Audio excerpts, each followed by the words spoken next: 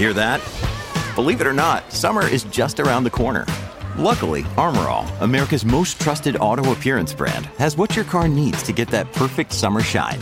Plus, now through May 31st, we'll give you $5 for every $20 you spend on Armor All products. That means car wash pods, protectant, tire shine, you name it. Find out how to get your $5 rebate at armorall.com. Armor All, less work, more clean. Terms apply. We were speaking to Vijaydeep Singh Sahasi, president of the West Coast Trucking Association. He said there's a variety of reasons why these things are happening. Some of it is just the companies are pushing drivers so much. Perhaps some of these overpasses, as we build new overpasses, they should be built higher.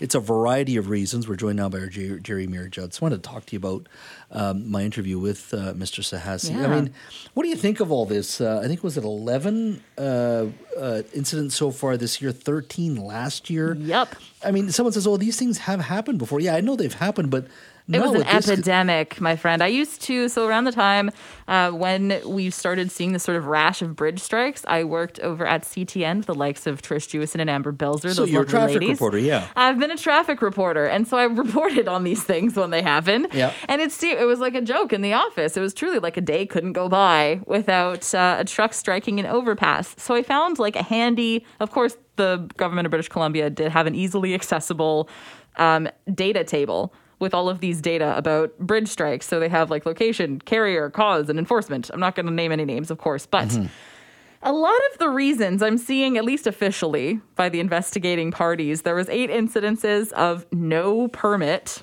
for the driver / carrier. Yeah. No, just since 2021. Okay, since 2021. Yeah, so of these 24, 8 of them had no permit, which includes yesterday's snafu. There was a permit issue. And then another... So what does that mean before you go? What's a no permit mean? They just didn't have a permit to maybe drive that big of a vehicle, or maybe there was issues with like permits with operation for the carrier, maybe something like this. Okay. And then 8 incidents of not measuring their load or failing to check if the equipment was up. So a lot of like the boom for the excavator that I was hauling was up and it clipped the overpass. Jeez. And then there was like 5 of just it puts it on the driver for not carrier / driver for not following the approved route. Oh, they took a different route. Yes. And that, okay. And that didn't. And so maybe that's also on the dispatch. Maybe they didn't know that the height of the overpass, of these impossibly tiny overpasses that we're building, I suppose. So it's a big problem. And the ones that I sort of anecdotally noted as the most damaging was the Highway 1 Glover Road one from last year.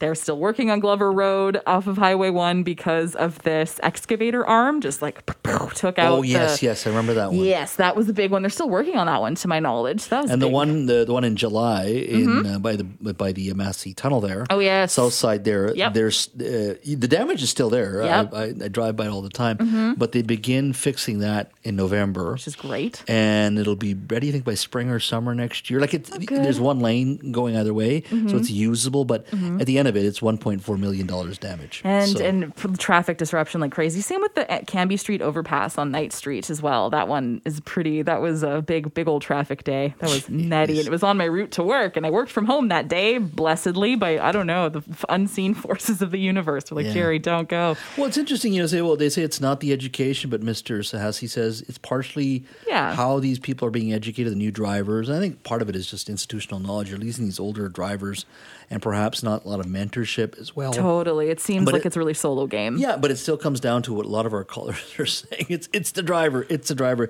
It's ultimately up to them. So we'll follow this, continue to follow this one because I think it's legitimate. I think this is just ridiculous. A little bit. Over 20 in the last 2 years. Jerry, thank you. Thank you.